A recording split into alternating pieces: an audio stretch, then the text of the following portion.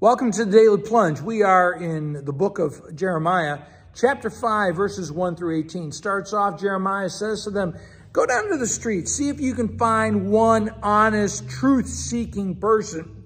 But you're not. All of these people swear falsely. They break the second commandment.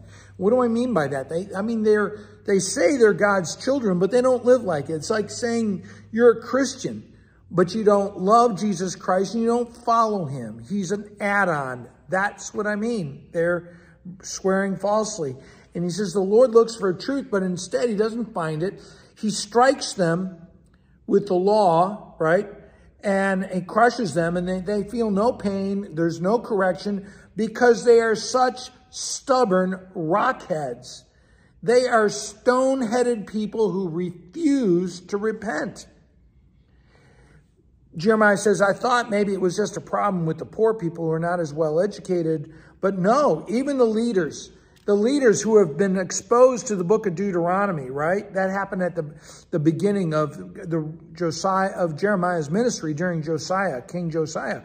The leaders know the way of the Lord. They're required to follow it, and yet they want to break the yoke. They want to tear off the bonds. Now, what does that mean?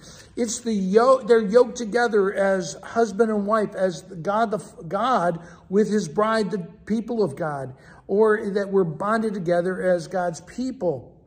But instead, they are commitment averse.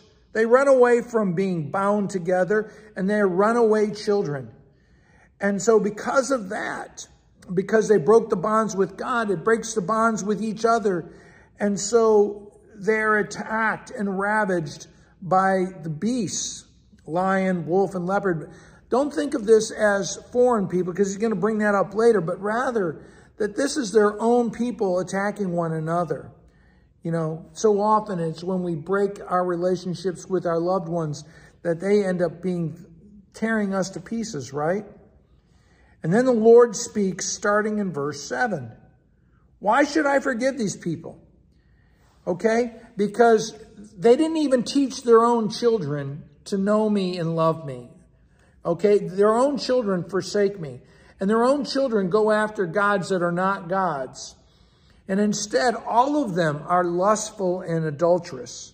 And you think about it in our own time with the explosion of pornography that leads many people astray into more depraved expressions of sexuality. And, you know, if you're a Christian, do not think for a second that engaging in pornography is good. It is blasphemous. It is going against the name of God. And so he goes on. He says, you're utterly treacherous. And you lie about who God is by saying that, oh, everything's going to be okay. God loves us no matter what. And think that there aren't consequences for sin. And that's what he says. Verse 14. He says this. He says, I will make my words.